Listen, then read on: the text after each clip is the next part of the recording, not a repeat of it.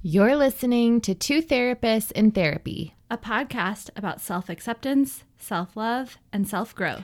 I'm your host, Sarah Brill, a licensed clinical social worker, EMDR trauma therapist, and writer. And I'm your other host, Becca Moravec, licensed professional counselor, licensed marriage and family therapist, and Enneagram enthusiast. I'm a 2, Sarah is a 4.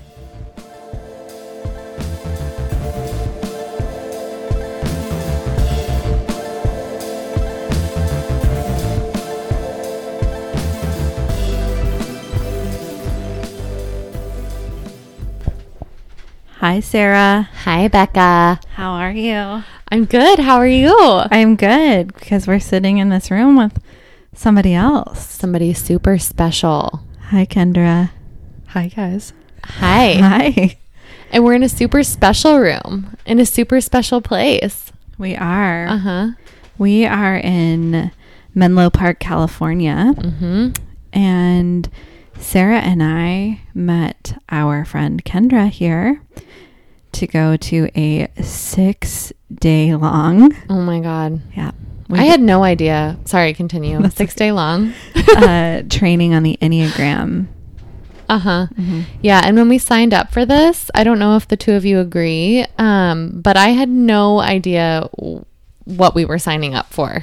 6 days is a really long time to be immersed in deep, intense study and soul searching about a new psychological theory. Absolutely. It's a really long time. Yeah. How do you both feel? It's been intense. That's Kendra, by the way. Absolutely. Uh-huh. Mm-hmm. I also did not know what I was signing up for. I'm pleasantly surprised, but it's been a lot. It's been a lot. Yeah. Yeah, we just finished day 4, and I know we talk about the Enneagram on here a lot. From time to time. Yeah, and our client, I think some of our guests before this episode airs will have talked about it, but it's a theory of psychological and spiritual growth. And Sarah and I are both therapists in therapy, and we're really lucky today to have our friend Kendra, who is a therapist in therapy as well. Yes, we are. Kendra, how do we know you? Well, I met these two beautiful souls at the Denver Family Institute when I was doing my postgraduate MFT, marriage and family therapy training with Sarah, and Becca was working on staff at DFI. And yeah, that was like, what, 6 years ago now? Something like that. 6 years ago.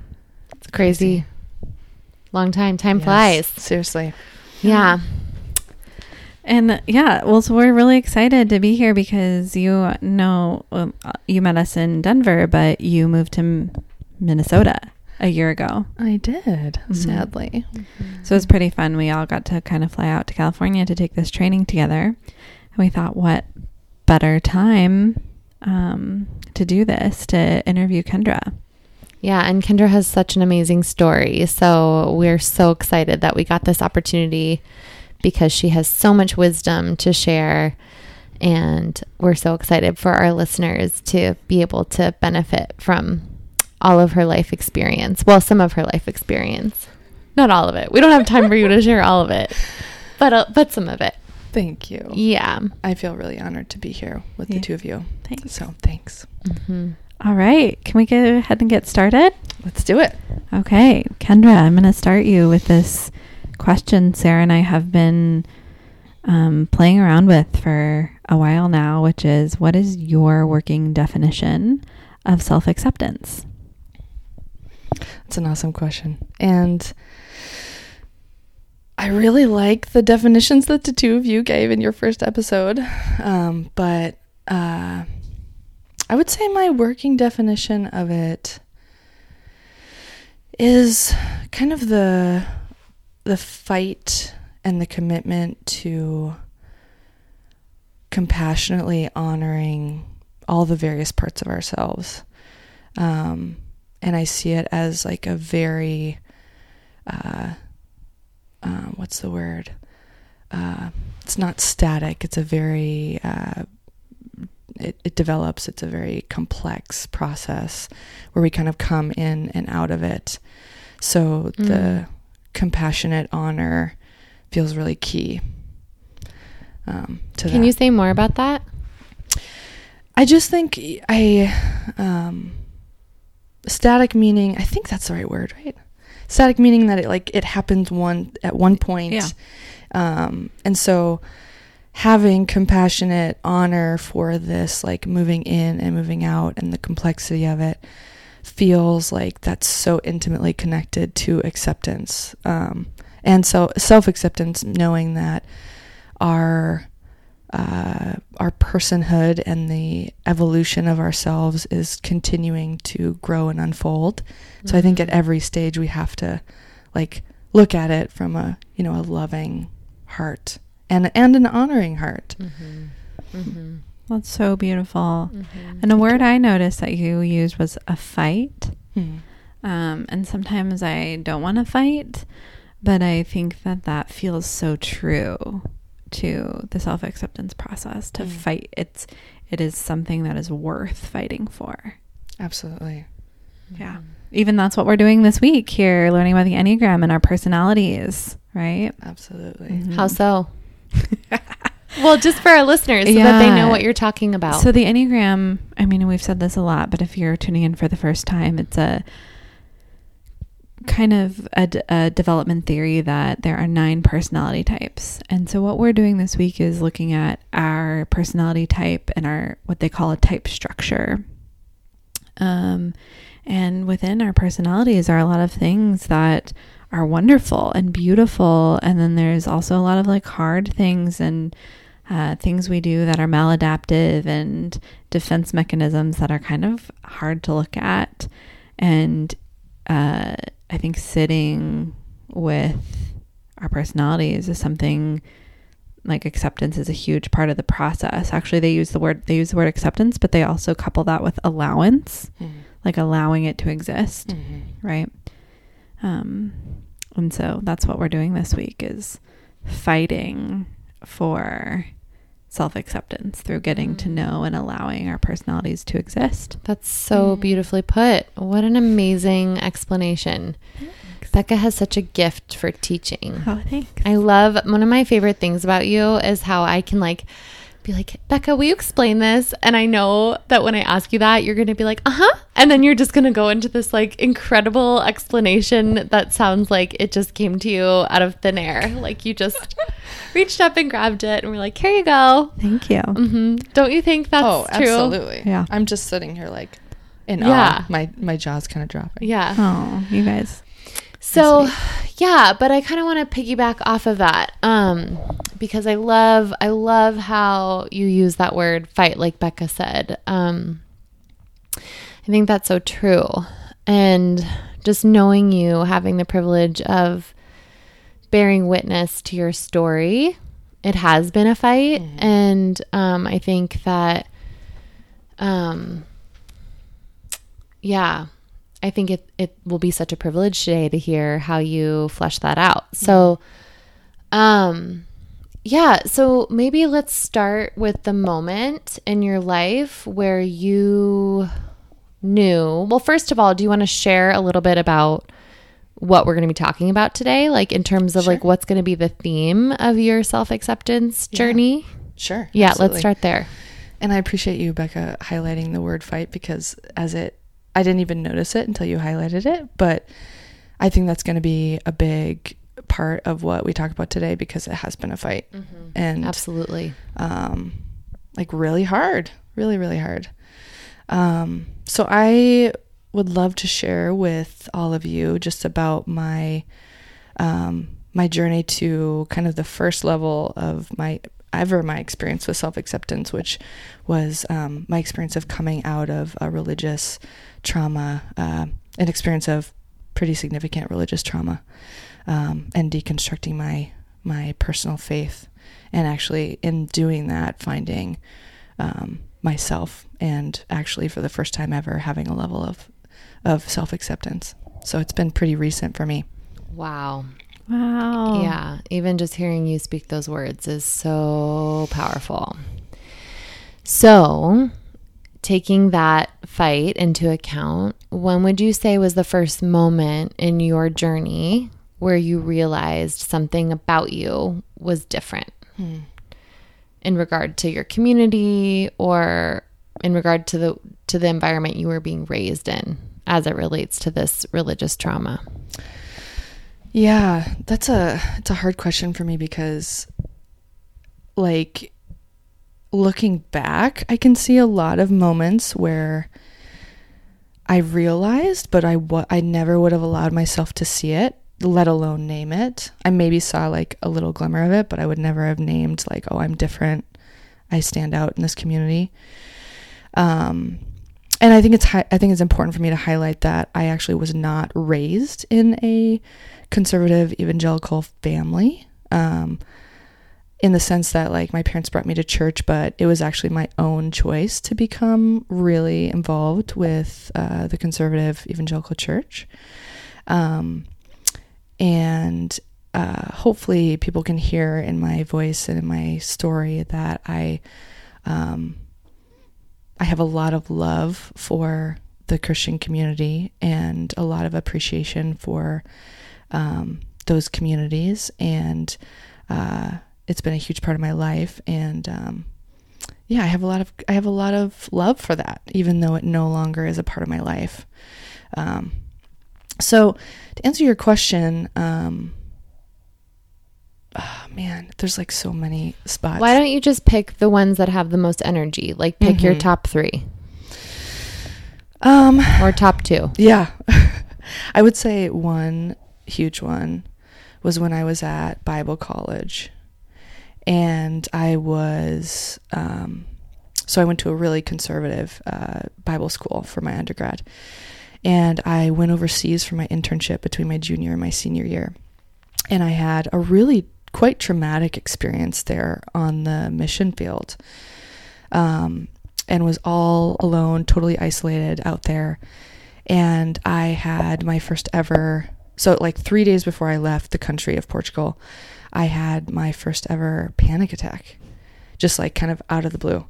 And flew back to the States, and I had like the biggest wave of anxiety and depression I had ever experienced, to the point where I was like begging my parents not to make me go back to school. And my now husband at the time was my boyfriend, was coming out to see me because we hadn't seen each other for 3 months, and I was like, please break up with me, like I'm crazy.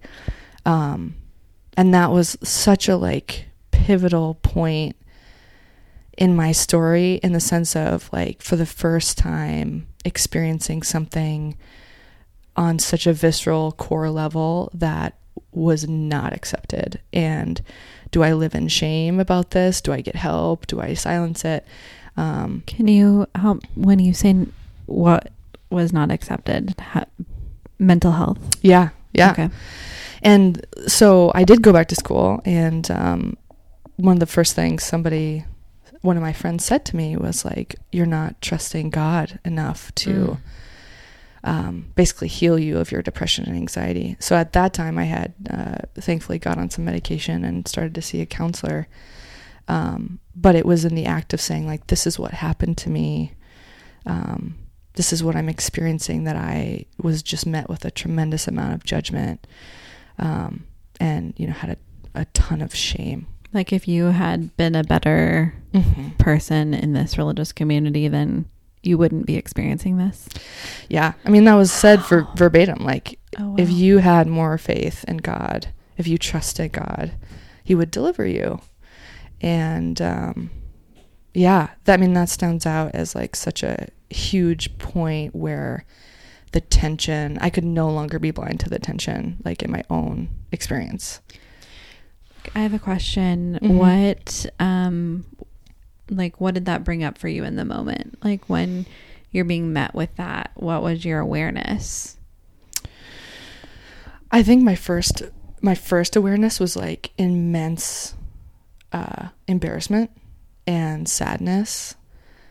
And I just like felt myself go like totally moved right into myself. And then it went to this place of like, oh my gosh, like, I'm broken. What is wrong with me? I'm never going to get better. I'm not trusting God. Like, I'm a horrible Christian.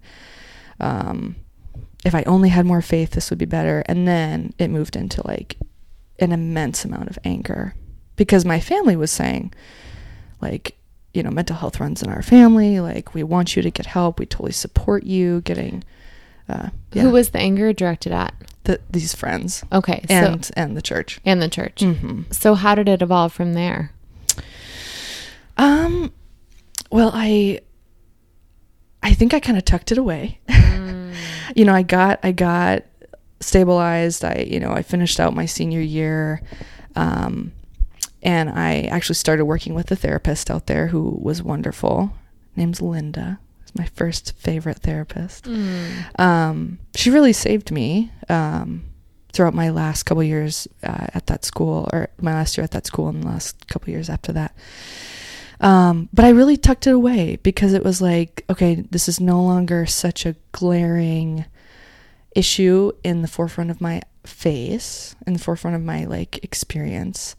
I can push it away. I can like now resume back to kind of all these check marks of what it means to be a good and faithful servant. And what I was doing was like really isolating this big part of myself, which was my emotional being. And just for our listeners who aren't as familiar with Christian language, when you say good and faithful servant, can you explain a little bit more about what that meant to you at that time? Yeah, just it meant that I was totally believing in God for deliverance of everything, deliverance of any struggles emotionally, relationally, sexually, everything. It meant that I could kind of push aside my struggles with depression and anxiety and say, like, in a way, they're not really an issue anymore, even though they totally were. Yeah. So, yeah. Yeah. Wow. So just that language to me is so powerful. Like, that's really heavy duty. Is that, just as a personal curiosity, is that common language to be like referring to yourself as a servant of God? Is that, you know, in the community that I was a part of? Yeah. I don't know if every, well, definitely not every Christian community uses that language, but yeah, I grew up in a pretty different kind of Christian community that uses that language, but it doesn't have that weight, that because when I hear that language, that it feels like joyful. So I resonate with the language, but the meaning, it's interesting what we as humans do with spiritual language and spirituality, and when we use it to connect with the divine and when we use it to oppress people. Wow, that's so fascinating. When you hear that phrase, it sounds joyful to you. Wow, that's so fascinating. And so just for our listeners, just so everyone kind of knows, since we're sort of probably going to be entering into a little bit of a dialogue about this as we interview you, Kendra, Becca, and I all come from different kind of spiritual backgrounds. So for me, and this is Sarah, I was raised in a family that's atheist. And I'm not an atheist. I'm also I don't identify as Christian. So for me, when I hear that language, like servant of God, my first reaction is like a tightness, like, oh my gosh, that sounds really oppressive. That's what I hear. So it's interesting to just hear that it brings up different responses. For you, Becca. Yeah, it's a lot of my personality, as a giver on the Enneagram, a type 2, like having a servant's heart is like something, that exists within me. But that feels like an autonomous choice. Like that's what I do to my friends. That's what I do with my clients. And so it just comes from a different place. And I just think that that's interesting when we're talking about spirituality and in any realm of how people will use and twist language out for power and oppression. Yeah. What comes up for you now is when you use that terminology, like servant of God? What does that bring up for you? It feels mixed. Yeah, I mean, I definitely like identified that way, and it felt like a joyous, like what you're saying, Becca, it felt like a joyous thing.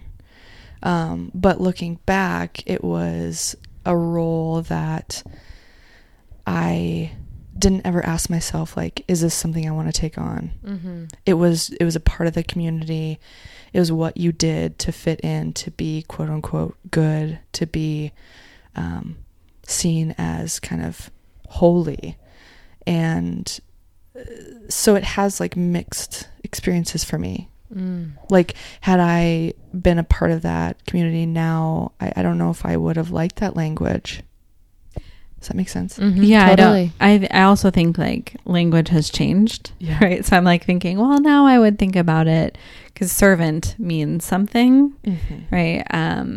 Like the kind of means like no choice. So I'm kind of thinking like good and faithful helper or good and faithful giver, right? That. Which is like, so it's semantics are important and the way we use them are important. It's not a question I have thought about in a long time. So I don't like have a position like that's a good phrase or that's a bad phrase. It just is interesting. Totally.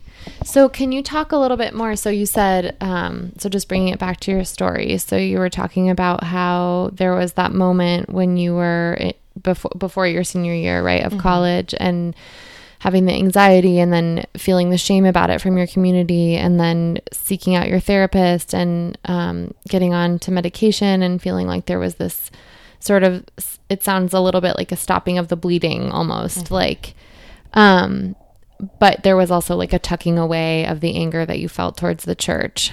So how did things evolve from that point in terms of your self-acceptance journey? Yeah, I really, for the next, maybe like next 5 years, 5 or 6 years, I don't know, I'm bad with timing, but maybe the next 5 years, I would say it was hidden away. I mean, I got married, I moved to a different state. My husband and I immediately jumped into ministry, and we're totally, like, our whole life was that community. And so, all along the way, even before that story that I started with, there were instances where things felt super incongruent for me within the Christian community that I was a part of. But where it kind of really came to a head was when my husband and I were serving at a church, and basically we had someone in our lives, a couple that were, two of our best friends, and they essentially manipulated and gaslit my husband and I, and spread a bunch of lies about us as a couple, and me individually, and my husband individually. And I mean, it's a very long story that I won't get into here, but essentially we lost our entire community. All but two couples friends who really, had, were four people that actually stopped and said, like, is this who we know Kendra and Josh to be? So in our first year of marriage, our whole life just crumbled, all that we knew it to be, because we were totally ostracized based on these two people's misrepresentations of us. And I would say that was like the next point for me, because I couldn't like ignore the inconsistencies anymore. And there had been several other kind of bigger ones along the way, but yeah, it was like so big and so cutting to lose literally everything. I couldn't push it away anymore. At that point, were you making these connections? Like, I'm hearing you say, there was inconsistency, but do you think that you were like had awareness, like these people were not supportive of my mental health, and these people are here, and this maybe has some sort of connection with this faith? No, I wasn't. Yeah, I mean, that's a good question, because when I really started to put the pieces together was when I actually left the church. And when I totally got out of that community, it was not yet. No. When you were. Yeah. Okay. How were you processing this? Like this second trauma? Because it sounds like the first trauma was in Portugal, and then the second trauma was when you moved. Mm-hmm. So how were you making sense of it all? I was just like a hot mess. Yeah. I mean, I was so devastated and so depressed and so confused because here's this community that I'm looking to for guidance and for acceptance and information about how to live and how to be married and everything. And they're saying, you're wrong. You're bad. You know, the message was like to Josh, you know, you're not called to ministry. You're not, meaning God has told somebody else that you're not called to ministry anymore. And so basically I felt like, if I was to turn it into an analogy, I felt like a parachuter falling out of a plane and trying to deploy a parachute, and there's no parachute on my back. But everyone in my, 25 years had told me, there's a parachute on your back, Kendra. Wow. You can pull it out. That's so crazy. So you're just plummeting towards the ground. Yeah. And I have no idea where the ground is. So, but you're still here, and I'm seeing, Becca, you're raising your mic. So, okay. Cause what I'm wanting to like go off of that analogy, which feels like, super powerful. You're still alive. Like right now I'm looking at you. You didn't get smushed onto the ground. So I'm wondering like what arose to help kind of for you to land your fall. Cause, there's something that shifted in your story, after these two traumas that caught you. Yeah. Yeah.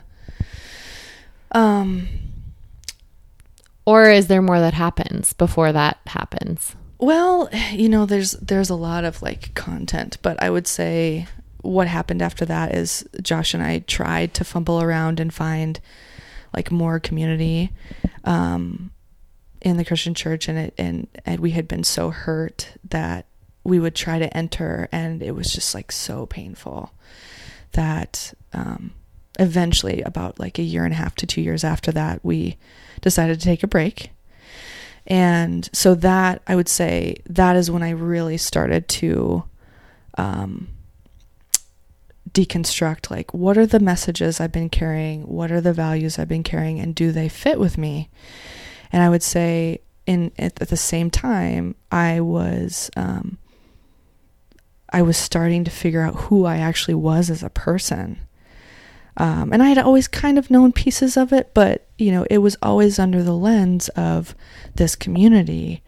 So it was hard for me to know, where do I end and where do I begin apart from a community like this. And this was actually part of when I met people like you, Sarah, and you, Becca, was in this time frame. And I started having and developing friendships with people who didn't identify as Christian and were part of a different upbringing that gave me windows into what it looked like to A, know yourself, B, have any level of acceptance of self. And the biggest thing for me was I was interacting with people that like had intuition and had an inner sense of knowing and a compass. And I remember meeting you, Sarah, and thinking like, what the heck? Like I have no inner compass and no idea even how to find it. So it felt like I was just like floundering, and I mean, had no idea, but then at the same time was building these relationships with people that were essentially going to be the ones pulling me, drawing me out and helping me discover myself. So it started once I left the community, even though looking back, I would say I was noticing all these things along the way. I just was so committed to not looking at them because that was so terrifying. And so that process of seeing people who had this, can you just speak a little bit more about like if there was a battle or fight about accepting this. Like, was it a decision, I'm leaving and I'm done, or did the choice in and of itself take on a battle for acceptance? That's a great question. I think the choice in and of itself took on its own battle. I mean, I just talked to my therapist about this like 2 weeks ago. She's like, Kendra, you have no idea when you came to me that first time. And I distinctly remember what I told her. I said, I don't know what I believe anymore. I can no longer be a part of this community. It feels very inauthentic to me. And I have no idea what it means to have intuition and to know within myself. Can you help me do that? And she reminded me of this like 2 weeks ago, that when we were working early on in our relationship, that she described it as, I was terrified to even look at the possibility. I knew it no longer fit, but I couldn't like even hold on to that because I was deconstructing like literally every facet of my understanding of life. The possibility for what? Leaving the faith. Okay. Yeah. And looking, like figuring out what that looked like. Mm-hmm. Yeah. And it strikes me as somebody who was raised Lutheran ELCA and didn't really know about conservative evangelicalism. Like, I know we're talking about language a lot, but you just said the faith, like as it's the one. Uh-huh. And I think that is just fascinating. And maybe even a part of it is like an assumption that like we as humans in this place know best. Mm-hmm. Right. Mm-hmm. And maybe that I'm reading into you saying the faith, but I know that I've had experiences of people kind of telling me about like being Lutheran is not enough. Right. And so I think that's interesting that you just said leaving the faith. Like it's like this big, I mean, and it is a big thing, but it speaks to the power that it had over you. And I'm also aware, like I'm listening from the way that I would be listening if I were listening to this podcast, that it almost sounds like a language, like when you guys talk about it, that I don't even know. Like, I don't know what Lutheran LLCA is. What ELCA? ELCA. Yeah, I don't know what that is. It's a denomination. Like, I don't know, Catholicism or Methodist, or it's just a denomination of Christianity, of Protestant Christianity. Yeah, so it's just interesting because it sounds like there's a whole world that exists, and it seems like when you're within it, it feels like it's the world, but when you're outside of it, it doesn't make a whole lot of sense. Absolutely. Yeah. Absolutely. And I mean, I think you hit on a good point, Becca, that like, you know, it was in the way the community I was a part of, it was the faith and the only faith. And it is its own language. And I think it was part of the challenge for me, because I didn't have a language outside of that. So when I stepped outside, I didn't really, I mean, I was like a virgin in every sense of the word, you know, like I don't know how to communicate with other people. I don't know how to not talk in this certain way. That's, looking back, I really always struggled with word usage, because they were words were just tossed around, and nobody ever really defined them, but we all kind of had an understanding of what they meant. But, you know, so it's like, it felt just like mysterious. Yeah. It kind of feels like fumbling around in the dark a little bit. Yeah, definitely. So, what's coming up now as we're talking about it?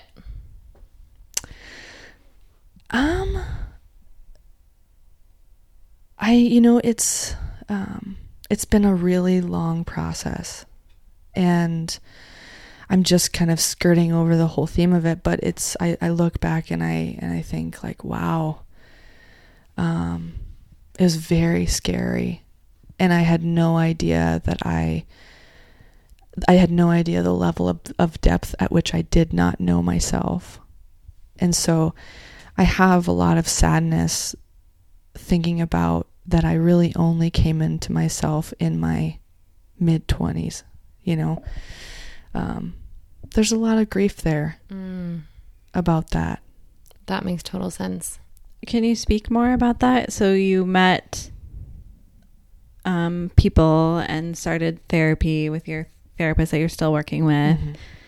Is that what else went into that process when people are wondering what does building acceptance of self look like? Mm-hmm. Yeah, if I'm understanding your question correctly, I would say it started with me looking at other people and seeing these things that I had no compass for, and realizing that I wanted that. And it was like for the first time an example of somebody that could make a decision based on their heart and their gut versus like based on someone else's opinion or like a group think idea. And I didn't mention this, but simultaneously I was, getting my master's and having a lot of people subtly break down these messages that I was receiving in the former community, to the point where I'd have these like aha moments, like, oh man, like I actually can be a pastor. Like here, my teacher told me that I could be a biblical scholar and I could be a pastor. And like, whoa, what does that mean? I've never let myself think that as a woman that I could occupy a space like that. Wow. Yeah. And then, seeing some of my friends transition and, own their sexuality, like all of these things are what started to break down some of the values that actually allowed me to start, figuring out who I was. I had to break down the messages that I was carrying and determine whether or not they fit for me anymore. And that's actually where I started to figure out who I was. That's so brave. Thank you. That's so brave. So many people never even touch that. That is, just so powerful. Thank you. What do you think allowed you to tap into that level of courage? That's a good question. Yeah. There was, I think what's going through my mind is obviously my partner. We did this at very similar times, thankfully. And the two of you and our some of our mutual friends in our friend group that were saying like, yeah, you can know yourself and you can love yourself and have a place of acceptance and compassion and pride in yourself in a healthy way, and really friendships that were allowing me to facilitate exploration of my own internal world and how that incorporated with my outer world, whereas that would have never happened in former communities. And I would Can you say more about that? Like how that would have never happened? Yeah. The church and the communities I was a part of,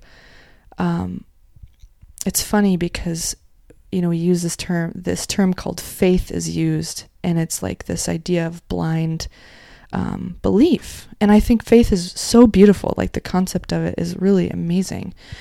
But for me, I really can't settle into things with surety without exploring like alternatives and exploring like what I actually feel about that. So things would have been told to me and no exploration would have happened around it. So I'm trying to think of an example, like women can't be pastors. Okay, women can't be pastors. I could never think about that. But, so when I stepped outside of that community, here I am with empowered women men who are very supportive of women, saying like, Kendra, you can do whatever you want. And I have to give my dad credit. He has always told me I could do whatever I want. So my family is a little bit separate from this, which I'm very lucky about. I didn't have to go through this process and potentially lose my family like a lot of people do. But I was going to say, to answer your question, Sarah, the other piece was just this. The moment I started exploring my own internal world, there was this sense of there's something on the other side of this, and I just had to keep going. Like there was a very deep internal sense of knowing that this is right and I'm supposed to do it and I shouldn't be afraid. And I used to tell people, like, you know, I had friends that would ask me like, where are you going to church? And I would say, I'm not going to church anywhere. And you know, they'd have some sort of response like, oh, that's okay. You'll come back. And I would say, well, actually, I feel really confident. Like I feel like God is very happy with me, like taking this exploratory journey. And I really feel that. That is just a beautiful acceptance. And I'm wondering about your, like, what that looks like. And I think you just gave us an example of what it looks like in daily life. And what does it look like today to accept? Like, what does the practice of self-acceptance with this part of your story look like? How do you engage with it? Yeah. I would say that it's interesting. I think I was sharing this with somebody the other day that, I think religious trauma is like really any trauma, that it has such a fundamental impact on the developing self and someone's sense of self. So I would say on a daily basis, I'm confronted with some of these old messages and old automaticities that I constantly have to say, like, whoa, Kendra, like, is that you? Is that your voice, or is that someone else's voice? And I'm still like, I feel like I'm very aware of who I am and what I'm about and kind of my essence, but I'm still learning about that and still exploring what it means to me to have an authentic spiritual practice that feels not incongruent, as well as that accepts all parts of me. So it's kind of this dance of like checking things out before I adopt them on, which is the opposite of what I was trained to do. Wow. I'm just like, right now listening to you, I'm just in awe. It's funny because Becca attached to that and kind of like highlighted that beautiful word that you used, this being a fight. And I'm just thinking about how like you've really been in the ring with this, like just thinking about how you're constantly checking in with yourself about like, is this my voice or does this come from someplace else? And constantly evaluating where all of, you know, the input is coming from that you're choosing to kind of adopt into your life. Again, just the awareness and the commitment to that battle is kind of awe-inspiring. Thank you. Yeah. I mean, the strength that's had to have taken for you is pretty amazing, especially considering this was the community you kind of, I know your parents didn't put you in this, but this is the community you were raised in. This is the community that like you came up in. So to have to really like dismantle that and walk away from it, it's been really painful. It's huge. Yeah, I bet. Painful and really inspiring. I feel like whenever anybody hears like, I mean, this is so prevalent, religious trauma in all sorts of religious traditions. And so I think when people hear that there's people out there who have done it and are doing it and are accepting of themselves, they're like, you know, you're like this light. And that's how I experience you, as this light. I think whenever I hear anybody, you know, kind of hint at religious trauma, I'm like, oh, I know somebody who's done this work and helps people through this. Thank you. Yeah, and on that note, that's so beautifully put, Becca. And I'm curious, like, what have been the gifts of this battle, like, on the other side of it? I love that. There's been a lot. I mean, we're talking about self-acceptance. I would say that's one of the biggest ones. Like, yeah. Go into it. Like, get deep with us. What are the gifts? We need to know. Yeah.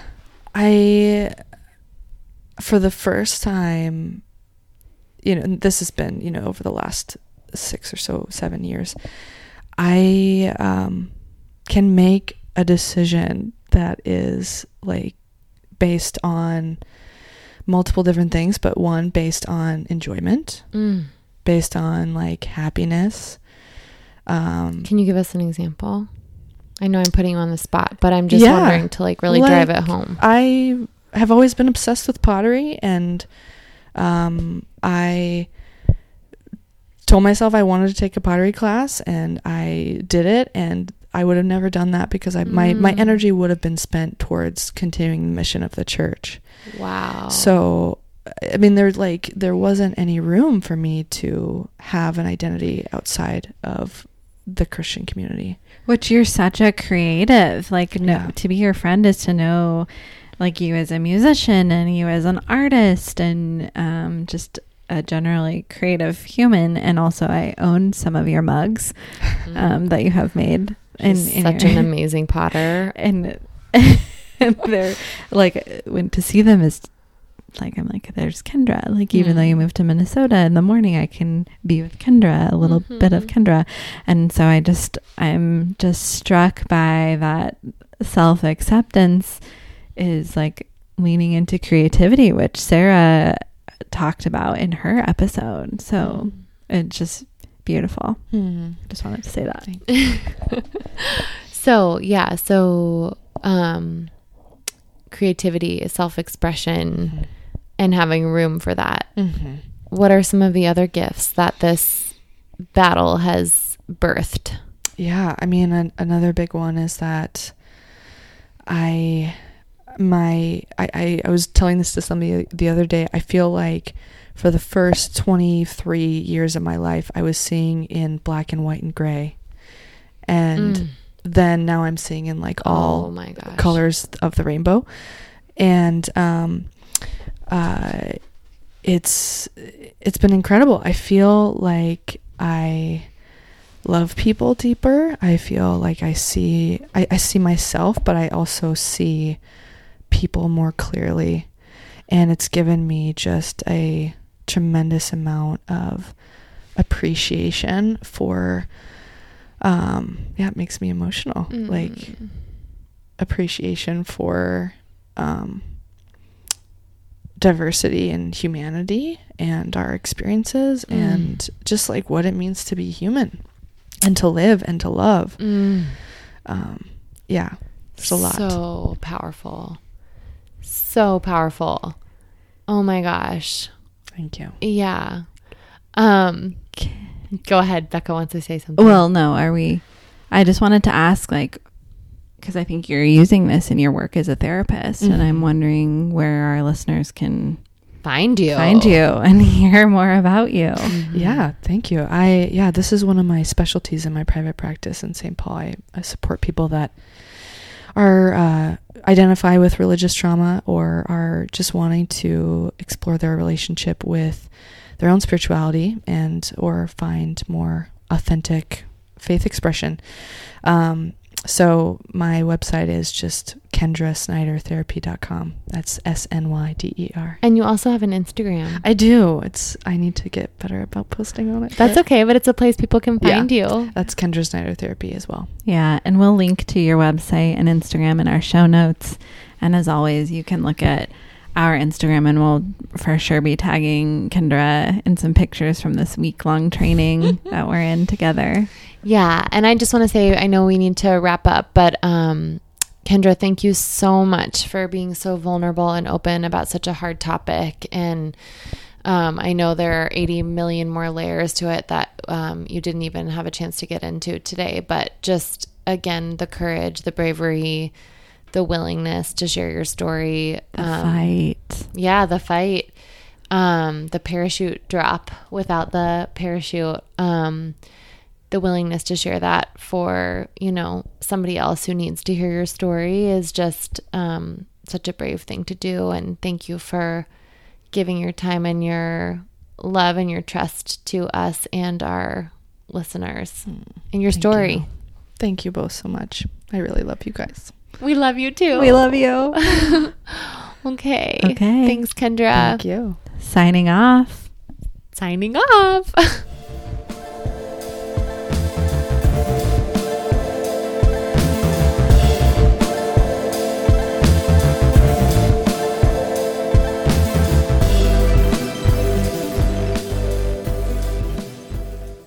Hi, it's Sarah and Becca again. Thanks for listening to our podcast. You can tune in on your favorite podcast player every other Monday to hear us talk with special guests about self-acceptance, self-love, and self-growth. See you in a few weeks.